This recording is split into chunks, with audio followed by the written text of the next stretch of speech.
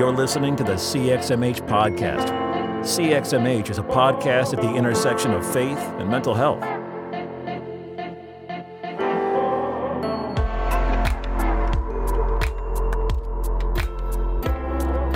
Hey, welcome back to the show. My name is Robert Vore, and I'm joined, as always, by my co-host, Dr. Holly Oxhandler. Hey, Holly. Hey, Robert. On today's episode, we talk with Dr. Joseph Currier about moral injury, how religion and spirituality can play a role, and how to navigate moral injury for ourselves and others. But first, Holly, how are you this week? I'm doing pretty good. I mean, we are on the other side of graduation, friend. Yeah. It is good. We're in this 2-week no man's land zone where it's like classes are done, but the kids are still in school. And so we get to catch up on the projects before the kids break for school. And that's where we are right now. So yeah, we're doing all right. How are you doing? Good. I'm not graduating or anything like that, but I guess neither are you. So that was a dumb thing to say. But obviously, some of Brooke's students and stuff like that, they all have finished up and things like that. So she's in kind of debrief mode and the transition into summertime and things like that. Conversely, my schedule has picked up a little bit. I've had a handful of more clients in the past couple of weeks, but that's also a positive thing. That is a very good thing. Yeah, that's good. And so, just still kind of going along, but a good week overall. So excited to be back here talking with you. Yeah, me too. I was considering asking you what the funniest injury you've ever gotten is, but I can't for the life of me. I totally have it. No, I got it. Because I can't think, when you flip it around, I cannot think of a funny injury I've gotten. So maybe yours will spark something in me. So, Holly, let me ask you this: what is the funniest injury you've ever received? Yeah. I like to think that most of my injuries have been humorous. I'll also give you, I have two that come to mind, if that's okay. Yeah, Can I of course. With two? Okay. Yeah. So the first one was when I was, maybe 8 or 7. I was in gymnastics and at practice one night, and I was on the trampoline and I went to jump. I jumped up, and then as I was coming down to bounce sitting on my bottom, basically, my hands went down next to my sides like they would, and I broke a thumb. I hit my thumb so hard. Oof. And I remember my parents, they were doing the best they could, as we all are, but they were like, is it really hurt that bad? Are you okay? I'm like, no, I need to go to the hospital. And they're like, really? Are you sure?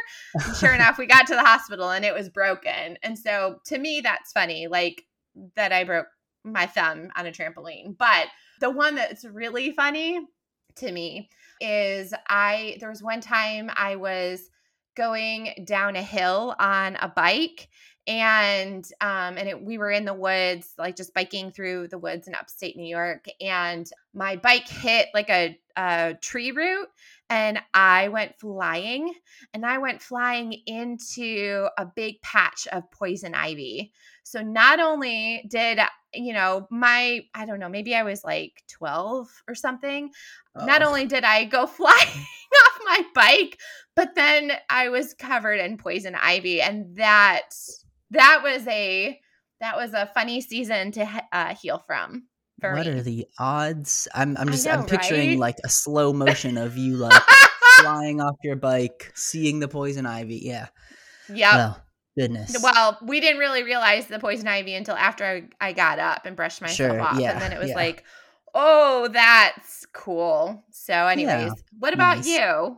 Yeah, I'm trying to think of, I know I said, before I asked you, that was my hesitancy in asking the question, was I can't think of any. Right. I feel like I get injured, small injuries a lot in silly way. The other day I was carrying Gray and I was going to lay him down on his bed and somehow just walked into the corner of his bed with my leg for no reason. I walk all the time, right? But I don't, I do it too. Yeah. Stuff like that all the time where Brooke is like, what happened? And I'm like, I don't know.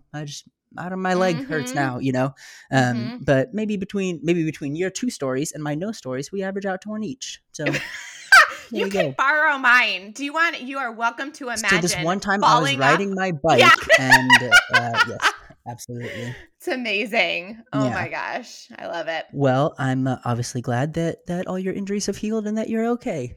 Me too. Thank you. Speaking of injuries, right? Yes. As I Yes. mentioned, this week we talk with Dr. Joseph Currier about moral injury. Holly, give us a little snippet of what we got going on here.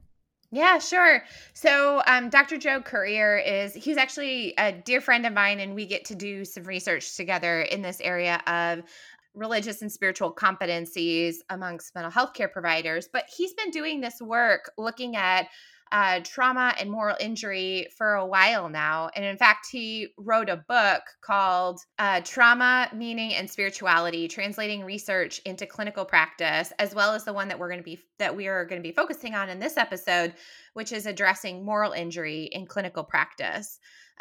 So within this episode, Dr. Currier walks us through a little bit about what moral injury is and what it isn't, recognizing ways in which moral injury intersects with trauma and grief and shame. And we talk about the role of faith within moral injury. And yeah, I just adore Joe in general, but I really, for as much as I get to work with him on the religious and spiritual competencies research, it was really fun to get to learn from him, specifically when it comes to thinking about moral injury and what it is and why we need to be thinking about it as, mental health care providers, faith leaders, or those who are walking alongside others who have experienced moral injury along the way. Yeah, I loved getting to meet Joe. I did find it quite funny that I went to add things into the show notes earlier, and the book, right, Addressing Moral Injury in Clinical Practice is listed on Amazon as having released in 1920. So some fresh, up-to-date information here. Yes. No, I thought it was a great conversation. I'm excited for our listeners to hear it as well. Yeah, me too. Well, just to clarify, y'all, it was supposed to be 2020, so we're gonna have to let Joe know about that one. But that's how we'll tell because he said he listens to the show. That's right. We'll find out if he listens to this one if he ends up fixing it. Although maybe he won't because he's on it. I never listen to ones that I'm on because it weirds me out. But yeah, we will get out of the way and let y'all listen to our conversation about moral injury with Dr. Joseph Currier. All right, enjoy, y'all. Welcome back. Today, we have Dr. Joe Currier on, who is a licensed psychologist and who serves as an associate professor at the University of South Alabama. His research focuses on trauma and moral injury, spiritually integrated approaches to mental health care, and other topics related to applied psychology of religion and spirituality. His work has been funded by SAMHSA, the John Templeton Foundation, and Robert Wood Johnson Foundation.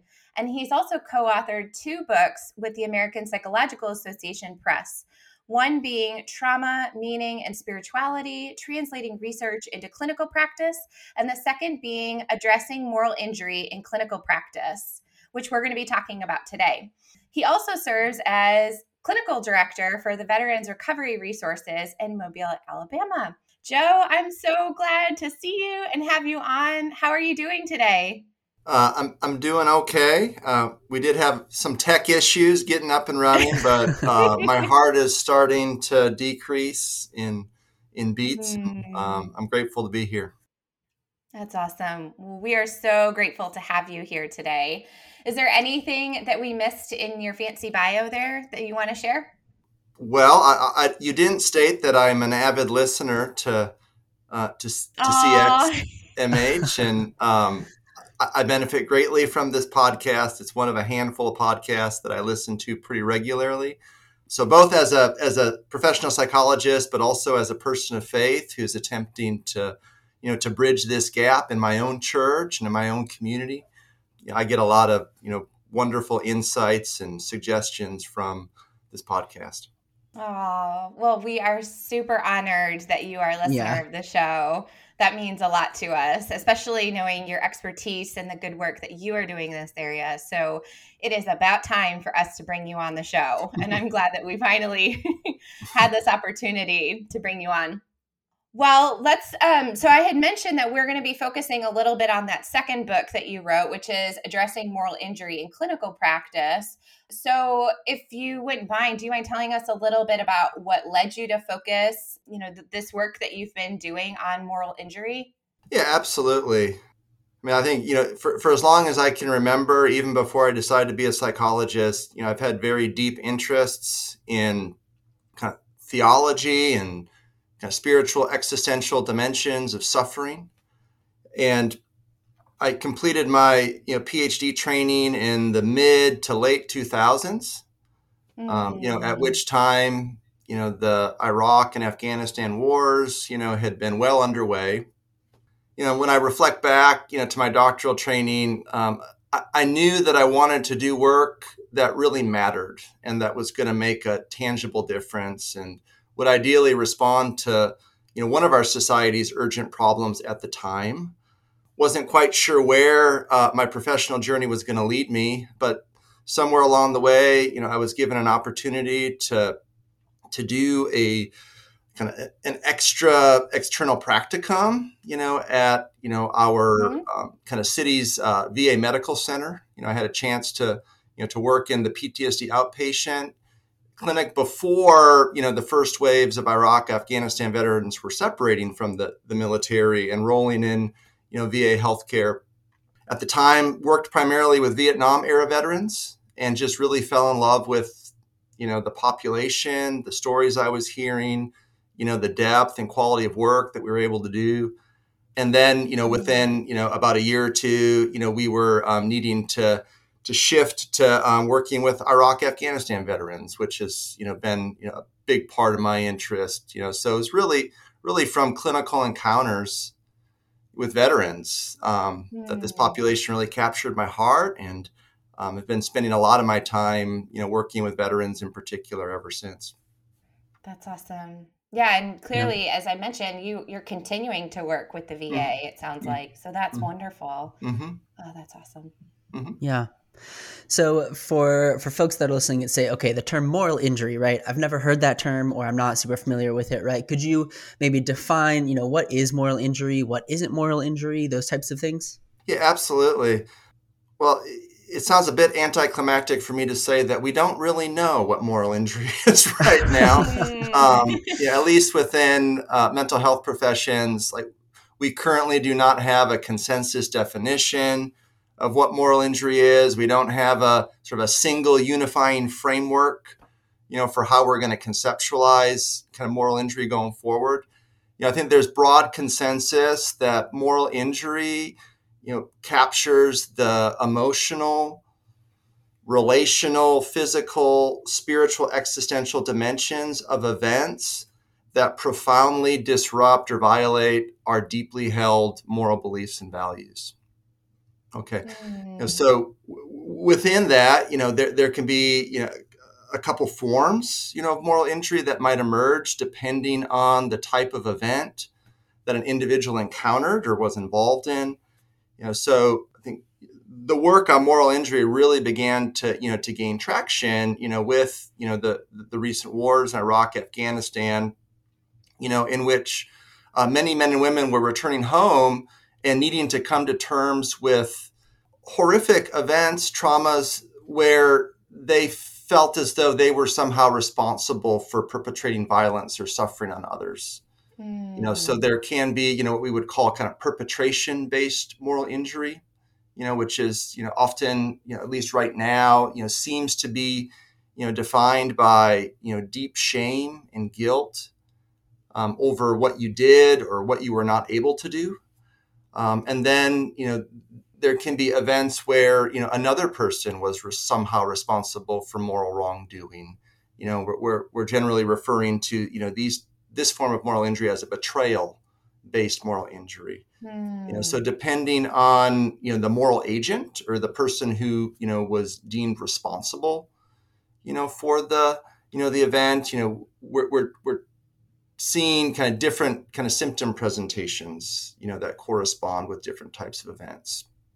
So right there, you're talking a lot, and I know you work a lot with veterans, right, in Absolutely. terms of that. But I'm curious, Because I assume there's also a broader way of looking at that with other populations, right? So are there other examples that maybe, where we might see this play out or appear in non-veteran populations? Yeah, absolutely. I think over recent years, I think the concept of moral injury is really proliferating broadly. Not just among mental health professionals, but among ministry professionals, philosophers, many other fields. Before we talk about other populations, I think it is important to highlight that there are some unique aspects of military service, right? So if you find yourself serving in a war zone environment, there's going to be a greater probability that perpetration-based moral injuries are going to occur. Okay. But in thinking about like how the concept of moral injury might apply to civilian traumas, I think we're finding, with first responders, for example, that moral injury could be a really helpful framework. So in our, Veterans Recovery Resources Clinic, we're working with a lot of first responders, people who serve, paramedics, fire and rescue workers, law enforcement. Generally, what we're finding, in these situations is that the events that haunt people the most are not necessarily about things that they did or other people did. It's the things that they weren't able to do. So what we would, sort of refer to like kind of events of omission, right? That encountering, terrible suffering and disorder and not being able to fully restore justice or healing or restoration in all circumstances. So I think, first responders, I think we're also, learning from the COVID pandemic that healthcare professionals are often put in highly precarious moral situations where they, sometimes, are not feeling deeply supported by their institutions or organizations. So I think healthcare professionals is another population where the concept seems to be really helpful. People working, in corrections or prison settings are beginning to, to find use out of the concept as well. But really, anytime, there's an interpersonal trauma where one person traumatizes another person, there is an inevitable inherent moral dimension of these events, right? And, so I think in these ways, I think moral injury can be helpful for interpersonally mediated traumas in general. Yeah. Right there, you even mentioned there being some overlap with maybe some conceptualizations of trauma and things like survivor's guilt or some of these other things, right? What do you find helpful and kind of distinct about the way that you're conceptualizing kind of moral injury as kind of a framework? Well, historically, like mental health professions, similar to religion and spirituality, mental health professions have really steered away from morality, issues of morality, right? So I think that the concept of moral injury is really helpful in explaining, the potential kind of maladaptive consequences of kind of really, really painful kind of moral emotions and cognitions that, can lead to, sometimes like really severe chronic forms of suffering, in people's lives. Yeah. Yeah, it sounds, that makes sense. It sounds like there is a distinctness. I'm glad you brought up the religion spirituality piece because I'm going to go there next. So, but it does sound like there's almost like an umbrella where trauma is holding I don't know if trauma is holding this, but like there is layers of trauma, there's layers of grief that overlap, and then moral injury, it almost like a Venn diagram is another layer or piece that is necessary to consider, especially in light of the specific types of trauma that folks are experiencing or the specific events that they've had to navigate, that it's not just a generalized trauma. It's not a generalized type of grief, but there is really this area of morality that we have to dig deeper into and assess and ask about, that if we don't do that, we're really not going to be able to heal the trauma or the grief. No, Does that make sense? Yeah, absolutely not. That that morality is more than just right and wrong. I think there are often kind of assumptions about what's right, what's not wrong, what's wrong. But fundamentally, morality is what holds human relationships and human communities together, right? So at the heart of moral injury, for many people is either just a sense that one's moral compass has somehow been seriously, deeply damaged, where, someone does not feel as though they can manage the social moral demands of being in community, with other people, which often then leads to extreme isolation, shame, resentment, anger, substance abuse, suicide. So it takes people away from, our culturally sanctioned sources of meaning and belonging, that we all sort of need to live and to breathe as human beings. Yeah. Yeah, it's interesting. It is a kind of a whole different dimension. Even as I'm listening, right, I'm less familiar with your work than Holly is, and so I'm thinking about like, man, that's not a thing that I often bring into work.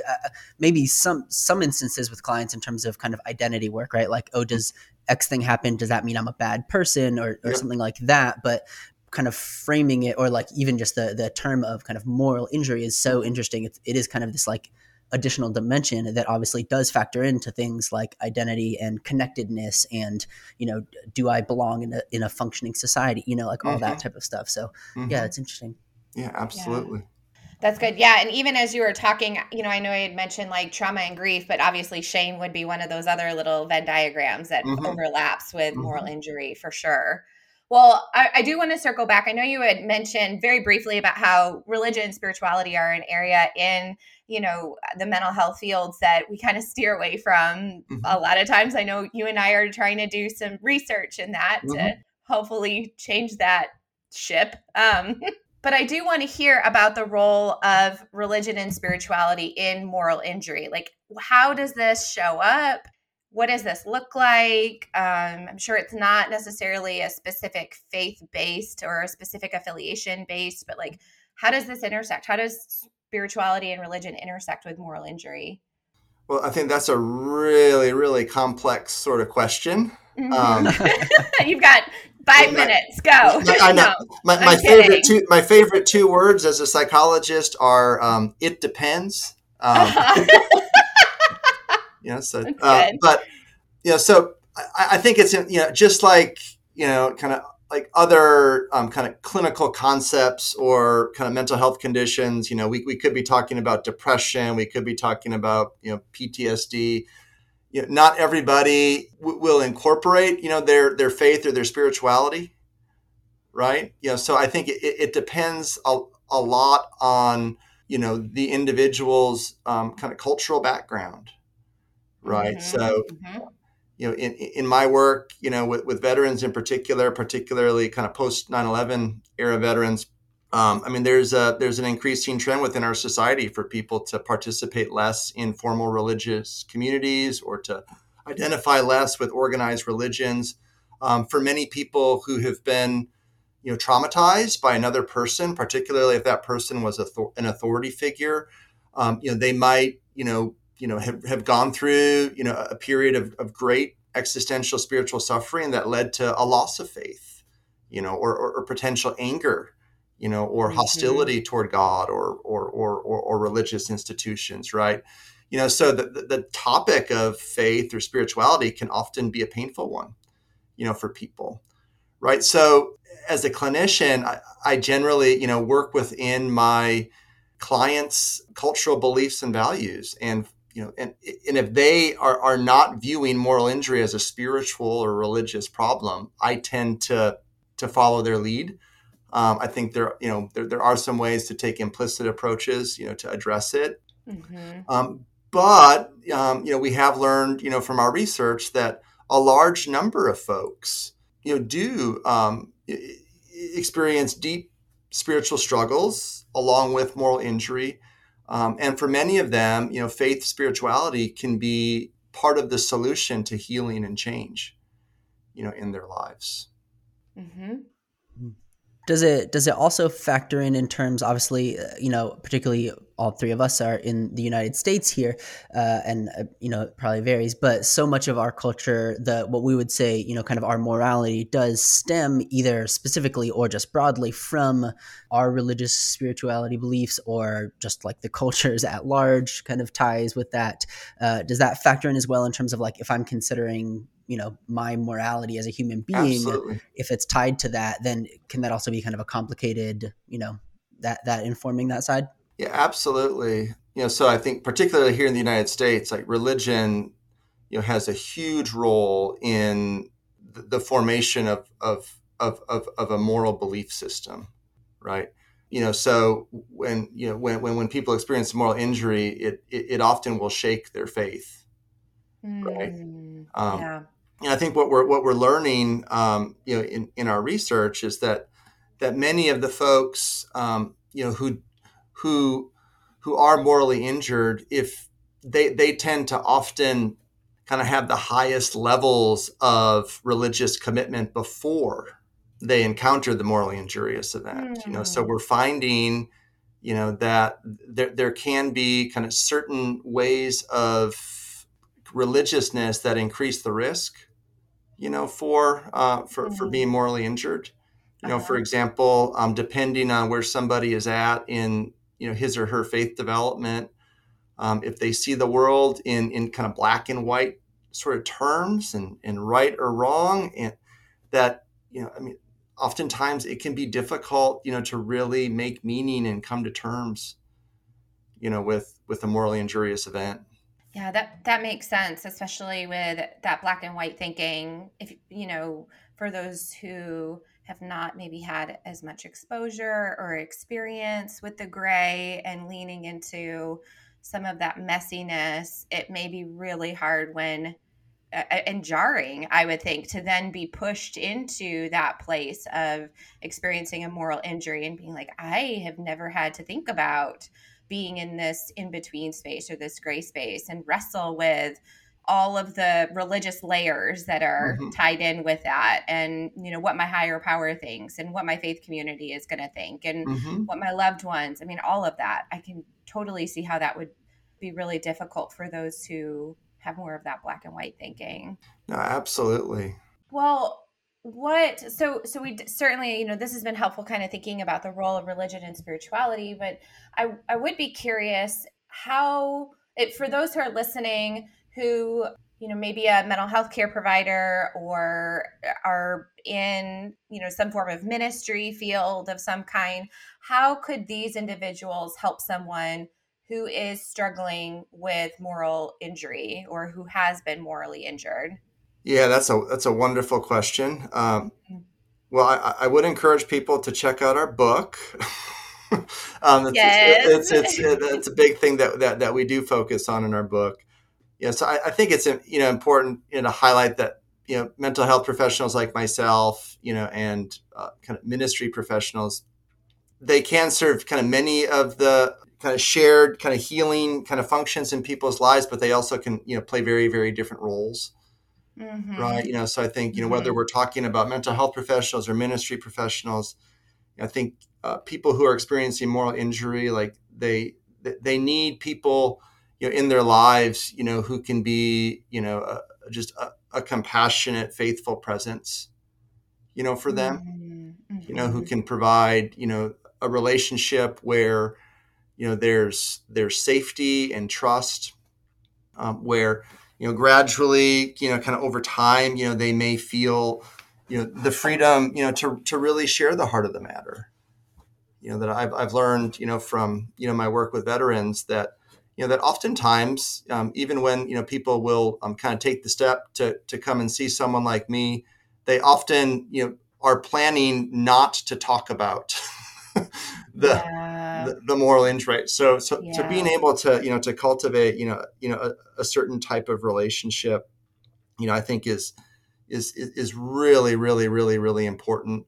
I think for mental health professionals, I have a strong commitment, to relying on kind of evidence-based practices, in my work. And, I think right now, we have, a pretty solid set of what I would consider kind of evidence-informed or emerging practices, for treating moral injury, many of which, are described, in the book that we published recently.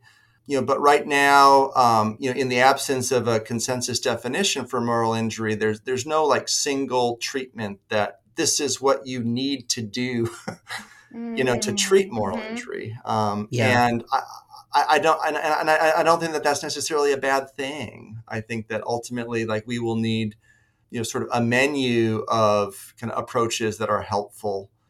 So as far as like mental health professionals go, I mean, I think there's a couple different approaches that people are taking. So some people are kind of drawing on existing practices for PTSD or depression and like trying to say, okay, well, how can I apply this and adapt this to be helpful with kind of morally injured folks?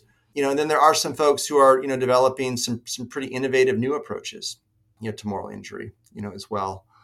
Oh, that's good. I think for ministry professionals, they really have, just a treasure trove of, resources that they can draw on, to possibly, support somebody, who is, coming to terms with a moral injury. So I think what people don't want to do is, to offer false reassurance, right? Or to try to get people to move to forgiveness too quickly. So I know that you've dealt with the topic of, spiritual bypassing. Yeah, I was just thinking that we had our friend Jesse Fox on to talk about that. So you don't want to, collude with, with spiritual bypassing. So what that means is, I think for many people who experience a moral injury, they may have well done something that was wrong, right? And the worst thing that we can do is to try and minimize that, right? So it's like just kind of making space for people to, to experience moral pain, and to relate with that moral pain in a way that, can truly lead to healing and restoration, rather than isolation and chronic suffering. Yeah. So I think for ministry professionals, I think just providing, compassionate, faithful relationships. I think there's within any tradition that people are working in, there are a range of, what I would call theodicies, or philosophies of suffering that are not, necessarily like panaceas, that aren't going to make, it's like, I think, and oftentimes, these theodicies, they make room for mystery. They make room for ambiguity, right? But giving people kind of theological, kind of religious frameworks where they can kind of make room for the reality of suffering in their life, alongside, the possibility for hope and, the existence of a loving, powerful God or higher power. Yeah. I think those would be some of the strategies that I would suggest. Yeah. You were even, you mentioned suffering a bunch of times. And as you were talking, it reminded me some of our conversation with the Van Tongerens on suffering as well, in terms of in like kind of the nighttime darkness of it, not trying to rush people through that. And then kind of coming out the other side of that, of kind of refiguring out, okay, what are the established rules or boundaries or moral understandings, right? If I was starting from, it's black and white, like good people do good things, bad people do bad things. And then here's this thing that kind of throws it off, not rushing through that, but then having to kind of figure out, okay, well then what is the reality of it? And what does that mean for me moving forwards in terms of kind of coming back out of that? Yeah, absolutely. Absolutely. Yeah. I think another thing too, and this is something that I have enjoyed, on your podcast, you've dealt with in the past, is having communities, that acknowledge, the reality of suffering and injustice. Yes. Right. So I think personally, I'm grateful to be part of a community, where, suffering is, it's mentioned in the sermons, on Sunday. It's mentioned in the songs that we sing, week after week, that there's an acknowledgement, that, that suffering is part of human existence, that horrifically bad things happen, right? It's just kind of making room for that, I think is really important. Yeah, no, that's good. I actually, as you're talking about that, I know the community that our family has been going to for a while now. I mean, the songs of lament that are sung as compared to the songs of, just straight dopamine worship,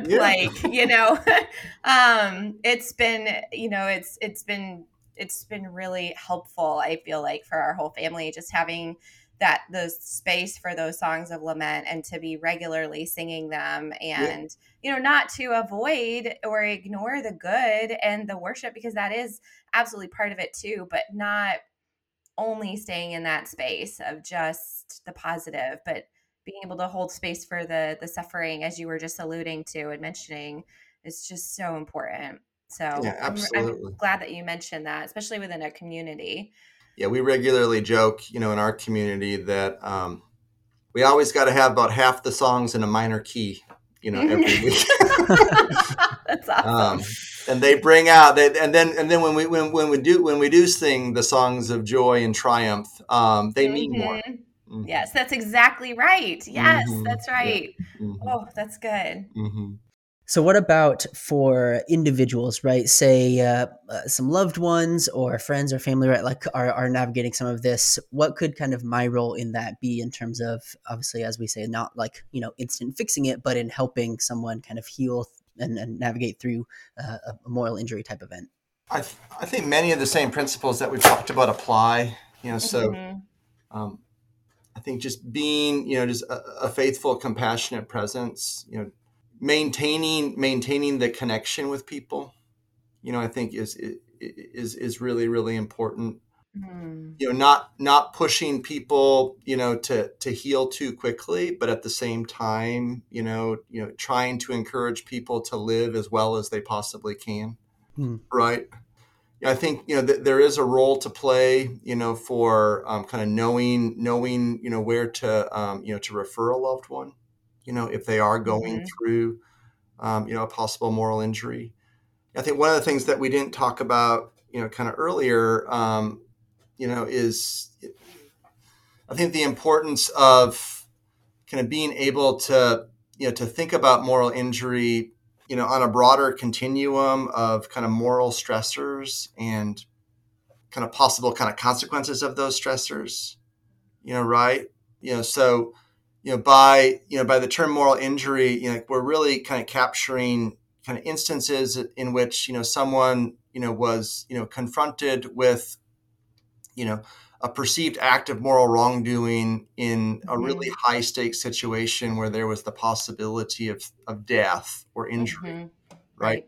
Now, with that said, like, I think we're learning, from the pandemic that moral distress it's an ever present part of life, right? So as loved ones, so for example, every time I turn on the news, like I am confronted with children starving in a third world country, even though we have, enough, all the food to feed everyone in the world. And the list goes on and on and on, right?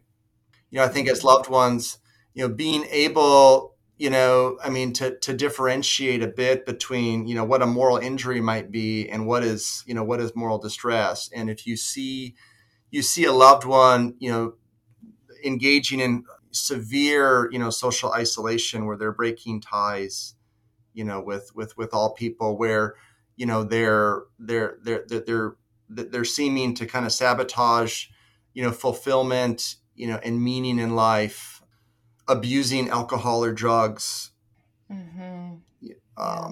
possible kind of thoughts, or kind of behaviors, of self-harm, where they're hurting themselves. These would be, warning signs that, that connecting somebody with professional resources in one's community could be really, really helpful. Yeah, that's right. And then in the absence, of these really severe warning signs, just recognizing, the important role that loved ones can play in transforming kind of moral distress, into, possible amends making and transformation. That's good. I think especially that focus that you had on like the resources and perhaps, and obviously being available and being walking alongside this individual. It certainly circles back to what you were talking about around the emphasis on community and, steering away from isolation and separation from community and loved ones. And, as loved ones can continue to walk alongside, connect their loved one who's struggling with the resources they need and more, I think that makes perfect sense. And it's within, our ability, especially as loved ones, for those who are not trained mental health care providers, or, it's just good to have those resources of the folks who are trained and can help walk alongside and help heal from this. Yeah, That's absolutely. good. Absolutely. That's good. Yeah. Well, I am curious too. So, we have talked a lot about the importance of community. Is there anything specific that you would mention around the role of churches or spiritual communities in fostering moral repair? Yeah, absolutely. So I think for many people, particularly, folks, for whom faith or spirituality is important, right? That it's important as, as a possible resource for healing. It's also important enough to struggle with, right? And to hold on to.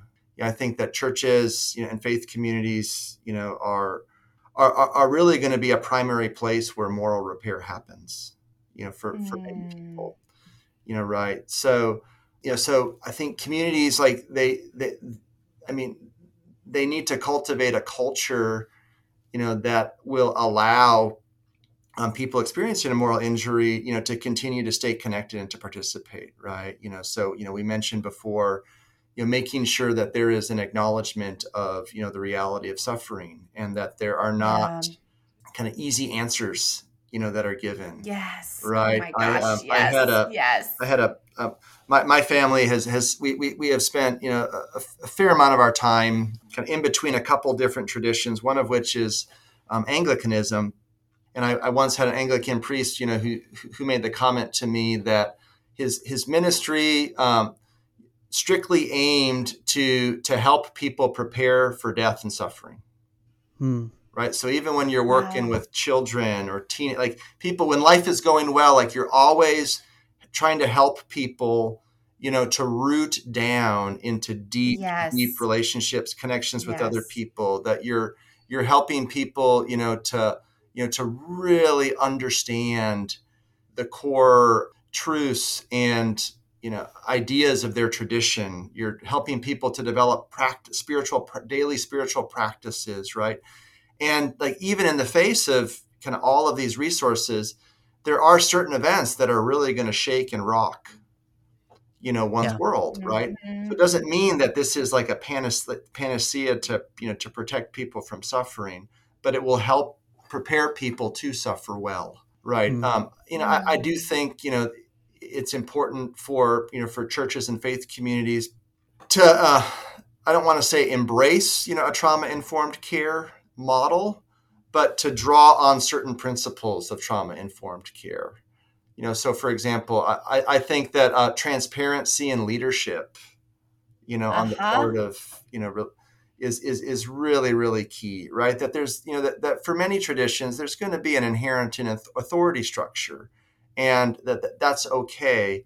But, you can still have, transparency and leadership. You can have clear communication, right? That I think that these are the, the types of sort of principles that will allow churches to cultivate, communities where people with moral injury can really stay connected and heal. Yeah.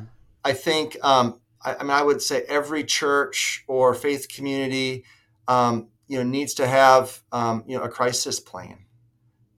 In the event that that there was, a terrible trauma, or someone was really struggling, or someone in the church maybe perpetuated a wrong, right? Just making sure that there are procedures in place to deal with these events, right? Where it no longer becomes a choice, or like, let's scratch our heads and wonder what we're going to do here, but that there's a clear procedure for the community to follow.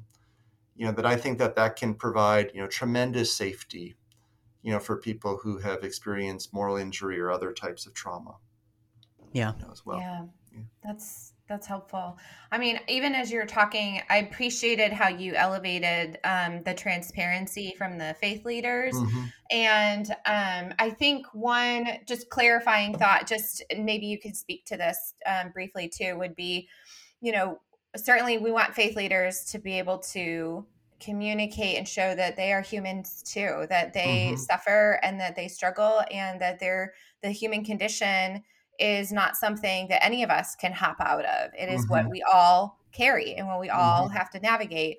I have seen faith leaders do that really well. And I have seen faith leaders who will try to do the transparency, but they're speaking from like gaping wounds. And Mm-hmm.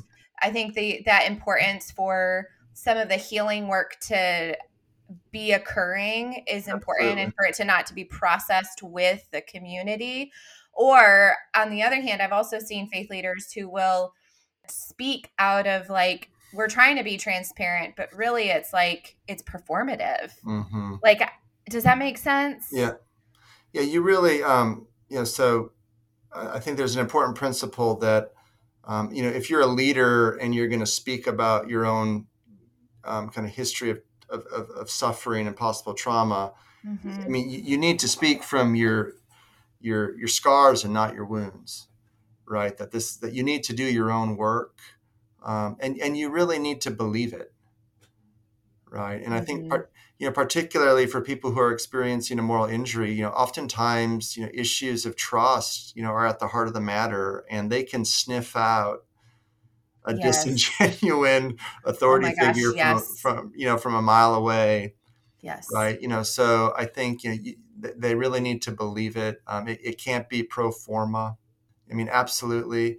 And I do think there is a role to play, in authenticity and transparency, but recognizing that, that in some ways, like, authenticity and transparency is necessary for faith leaders, but it's not sufficient. Like, they need to bring more than just their authenticity, to the role. And that's I think for me where, really drawing on, one's tradition and one's, sacred text, and just the rich histories, and systems of theology and philosophy that are in place.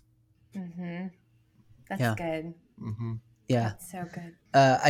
Because I know that for the phrase, right? Like, speak from your scars, not from your wounds. And just to add again, like a kind of clarifying thing, I think what you were talking about is primarily like to the people you're leading, right? Yes. Hopefully you also are cultivating your own community Absolutely. that you can talk about, just because I know sometimes that gets. Yeah, absolutely. And I think, faith leaders have a really, really hard job. Right. So I would say as a psychologist, and I spend a full day a week, providing therapy, for people, experiencing moral injury or dealing with other types of trauma. So when I go, to our gathering on Sunday, like, I really need to heal. Right. But then recognizing that faith leaders are also hearing stories, and, they're, encountering, human suffering, and, they're put in really difficult situations. So they need people that they can speak with as well. For sure. That's good. Yeah. Well, I know obviously you've done lots of research on this. You've co-authored at least one book primarily around this. And so one thing we love to ask people, right, is what is your hope for the work that you're doing, maybe particularly around moral injury, but just in general, right? Like, what is your hope for this work? I mean, I think that ultimately, that we would elevate the quality of care, that's available for people, who are experiencing a moral injury. I think I really got interested in this work, and really felt, sort of called into this work, from, encountering veterans, who, were I mean, it was decades after, they had served, in Vietnam, for example, and they were still struggling. They were still, I mean, and they were suffering greatly.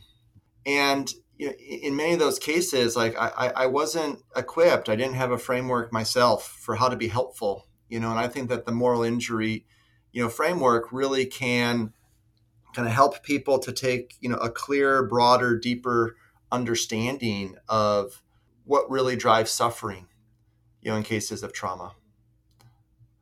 So I think elevating the quality of care, for folks, and then, I think from there, I think really, sensitizing, informing religious and ministry leaders, churches, to be able to cultivate the types of communities where people can really heal and recover.